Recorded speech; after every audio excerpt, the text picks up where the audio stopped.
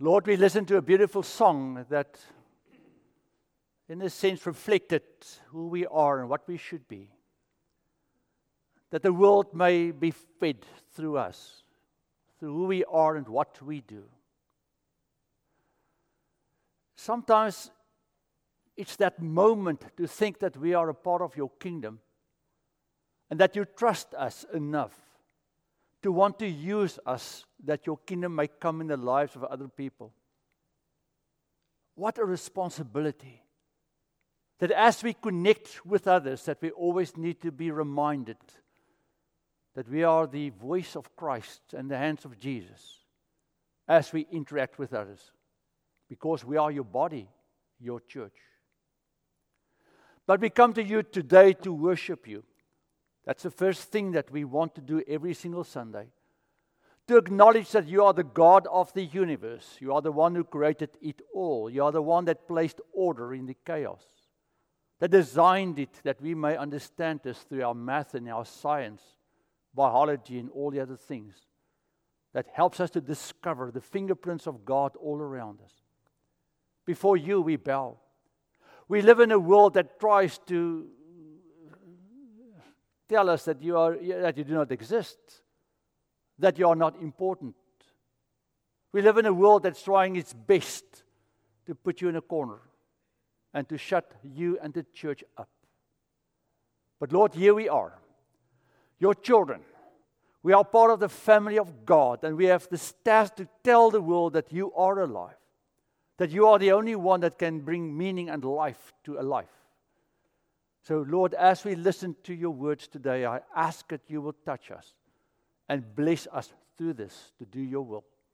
We ask this in the name of our Lord Jesus Christ. Amen. So it came, your box. That's why the box is on the communion table. The item that you wanted arrived. It's actually now at your box, at your doorstep, your porch, and now you bring it inside. And now the fun starts. You need to put this thing together. You need to read all the instructions, and you sometimes discover that when it says some assembly required, that assembly required actually means you almost need to have a degree in chemistry and maybe engineering to be able to put this thing together. What a battle sometimes I've had. And you try your best not for the thing to look like this when you are done, isn't it? Yeah, that's John, I know. Yeah. So we're done with Jonah. So I've been reading in the book of Philippians. And a while ago, this piece of scripture I'm going to read now really got to me. And I read it and I reread it. And I thought, I'm going to preach about this today. And then next Sunday, we have a healing service. The next section really fits into this thing. But let's go and read what Paul writes here. Let the same mind be in you that was in Christ Jesus. Therefore, my beloved, just as you have always obeyed me, not only in my presence, but much more now in my absence, work out your own salvation with fear and trembling. For it is God who is at work in you, enabling you both to will and to work for his good pleasure. Do all things without murmuring and arguing, so that you may be blameless and innocent, children of God without blemish in the midst of a crooked and perverse generation, in which you shine like stars in the world. It is by your holding fast to the word of life that I can boast on the day of Christ that I did not run in vain or labor in vain. But even if I am being poured out as a libation over the sacrifice and the offering of your faith, I'm glad and rejoice with all of you. And in the same way, you all must be glad and rejoice with me. Work for your salvation. This sentence that's here in Philippians has caused a lot of controversy, a lot of discussion. Lots of people talk about this. Because it seems if you just read the sentence that Paul says you need to work out your salvation. And he himself says in Ephesians, for by grace you have been saved through faith, and this is not your own doing, it is the gift of God, not the result of works, so that no one may boast. So what's going on with Paul here? On the one hand, he says that you are saved by faith through grace. It's a gift from God. On the other hand, he comes down and he says you need to work out this faith thing with fear and with trembling. A lot of people are always trying to convince us, but you need to do something that you can be saved. And they sometimes use this verse and say, well, it shows you that you need to live a very good life. You need to do all kinds of things that you will be one day in heaven with God. But this can't be true. Because what separates us from all the other religions in the world is the fact that we say it's not us trying to get to God, it's God coming down to us. It's God stepping down to me and to you, and God offering us something free, a gift. That I can't in any way earn this. I can't do anything to get God's love and grace to serve me. So what is Paul trying to tell us here? And I'm going to use the illustration of the box that's here on the table of a gift. So I come to my front porch, and it happened with me actually a week or two ago, and there's a box. And I didn't expect it. It was my birthday, and someone in the congregation decided to send me a box. Not this one, another one. And I had no clue what was in the box. I had no idea where it came from and who it came from. Eventually, I found out who this person was.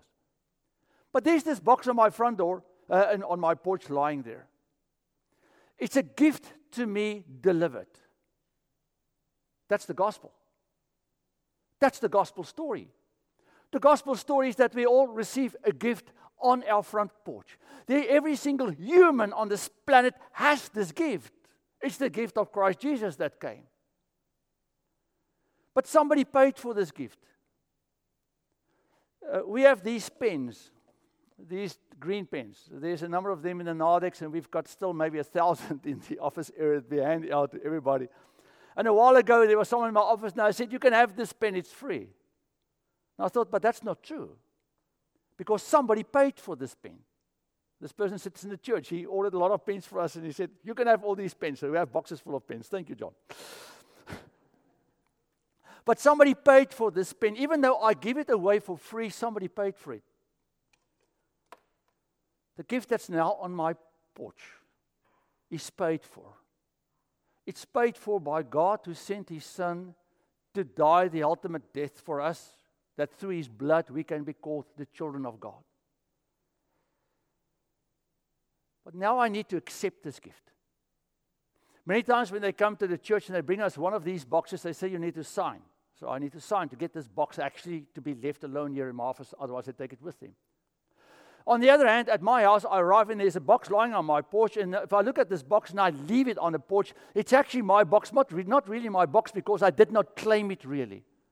Anybody else can come and take the box, it's not lying on my porch. So the gospel story is that God gives us this gift, He pays for this gift, and now He says, but further you need to grab this gift and you need to bring the gift in. And the way that I bring the gift of Christ into my life is by faith. Faith is the way that I actually accept this box, this gift from God, and say, I accept that you love me enough that you would give me your Son as the ransom that I can one day be with you in heaven, that I can be restored in my relationship with you and actually call God my dad. It would have not helped if I left that box outside on my porch for the last 2 weeks.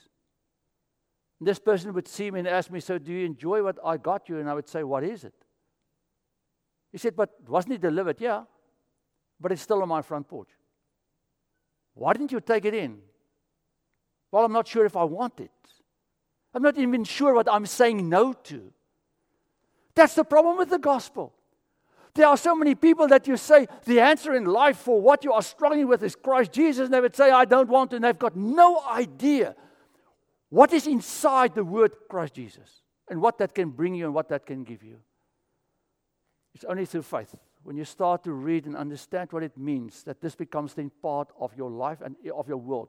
Okay, so now I grab the box and I bring it into my house. It's still in the box, but it's now mine. It's now inside. I'm now the owner of whatever is in that box. It's now mine. That is what it means. The moment you believe in Jesus Christ, the Bible tells me, now I am a child of God. The moment when I say this story of Christ is true to me, the Bible proclaims immediately, I'm a child of God. If I die now, I will be in the presence of God Almighty. That's all that God asks of me, is to bring that box inside, to bring Christ, the story of Christ, into my life. I am now a child of God. But now I need to assemble it. I need to assemble it. And I can't assemble it if I don't read the instructions. And that's maybe the problem why that other one was so crooked, because many times when these boxes arrive with all these things, we just say to ourselves, I think I know how this thing works. So I grab my hammer and my chisel, my screwdriver and all this stuff, and I start to put this thing together, and at some point it looks completely wrong, because I didn't read the instructions. With electronic stuff, with respect, the millennials are the worst. They don't read any book. They just start pushing buttons. They say, I think I'll figure this out. They start pushing buttons, and many times they get it to work. But we need to read the instructions to get the thing to function to its fullest potential. Maybe you can get this thing to work or to be okay, but many times it's not to its fullest potential if you don't really read all the instructions that tells you exactly what you need to do to get this thing to be optimal. So what are the instructions? Paul gives us the instructions. He says, you need to do it. So that's why Paul says you need to work this thing out. He said, I'm not going to be there to help you guys anymore. I'm not part of this congregation anymore. I'm in prison. He's sitting in prison while he's writing this in a Roman prison under really difficult circumstances. And he says, I can't be there. You guys need to figure this thing out. So read the instructions. I'm giving you now what you need to know. You need to have the same mind as Christ Jesus.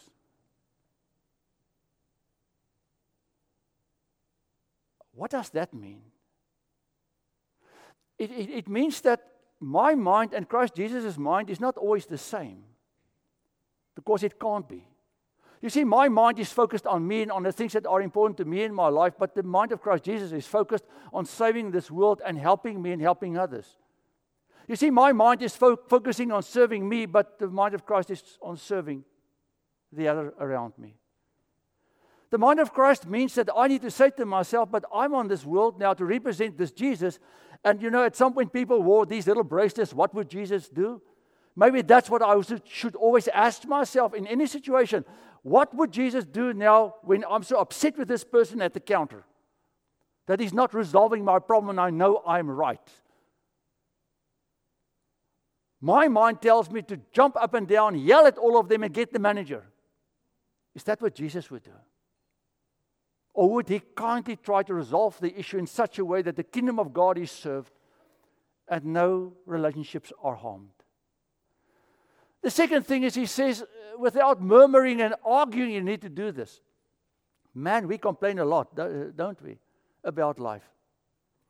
What sets us apart from the world? The fact that you and I have a God, that we've got a God that's got control of our lives, that we trust with all that we have, and I know He owns me. This world is terrible that we live in many different ways. And I can allow this world to bring me down and to break me in pieces. Or I can say, I'm a child of God. In the midst of all this chaos, I know that God is on His way with me. Paul says, be careful not to murmur and complain so much.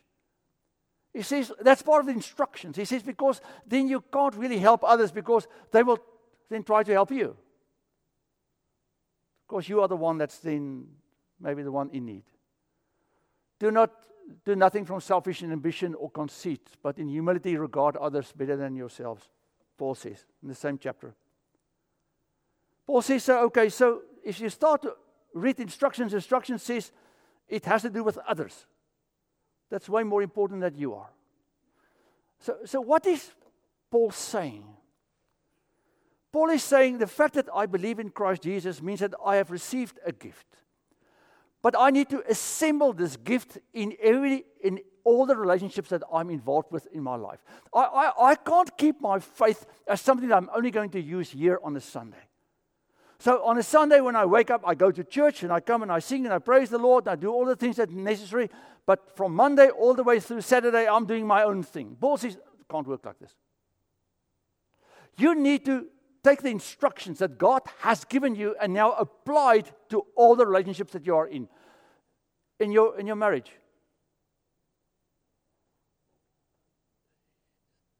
No marriage is owned by the people that are wed to one another.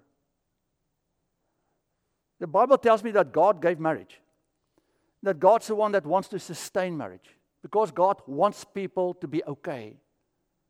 But now we apply all the other instructions that the world gives me to my marriage, and my marriage starts to fail, and I have no idea why, because I'm reading instructions for something different that's not applicable to what I have here. And God says, the only instruction that will work here is what I tell you, because I created it. God says, apply your faith, my instructions, then also to your family. Because God wants us to be okay with our people. You know, the most heartache I see in the lives of people is when they do not really have connections with their family anymore. And God says, I want you guys to be okay. Same with our friends, same with our health. The Bible talks about our health even, our finances, our relationship with this world. I'm just going a little bit faster now because I see it's all there. Hey, is that clock fast back there? I hate that clock. Hey. You get it. We need to apply everything that we've got to everything that we have. Let's go on to the next one. I'm almost done. With fear and trembling. Assemble the gift that you got from God, that is Christ Jesus, using His instructions with fear and trembling. What Paul is trying to tell us, he's saying, you know, this is such important work that you can't take it lightly. He says it's so important because your interaction and the effect you have on others actually can make or break others.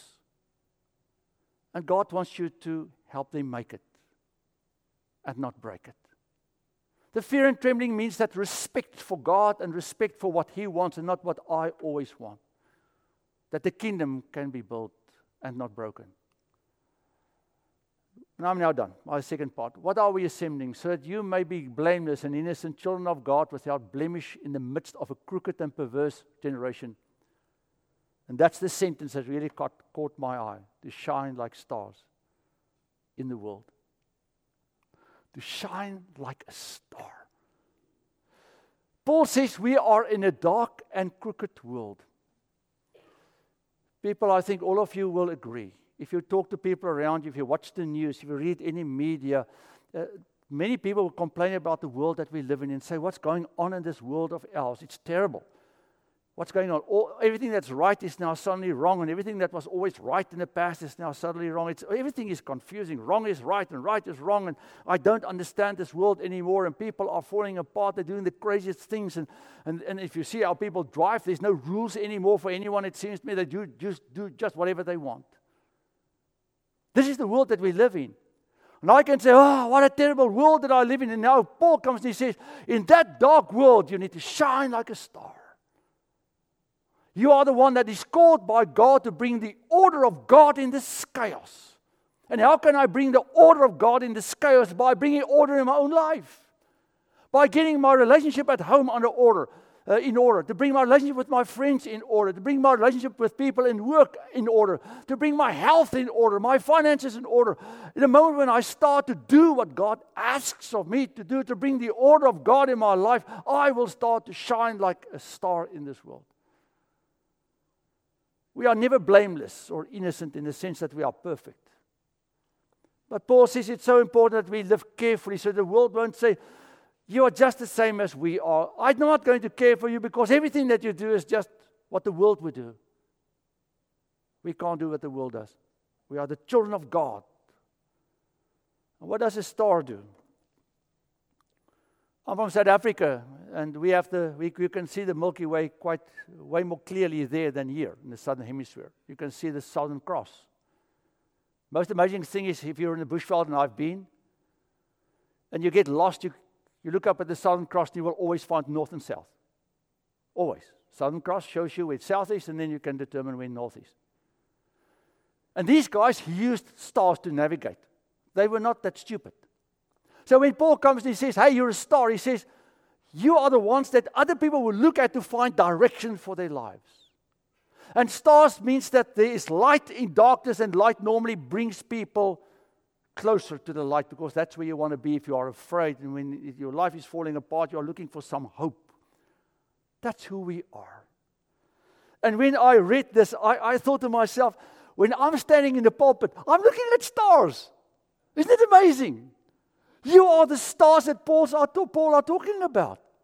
You and I are shining in this very dark world because of our commitment and our love for God. That bed is not going to be very comfortable. All the boxes came. The guy just stacked them close together, and that's not a bed. That's just boxes.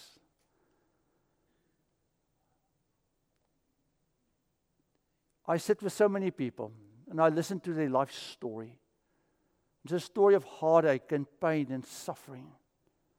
Many times when I sit with people and listen to their stories, I say to myself, if they would only have applied what they hear here, where's this book? What they discover in this book.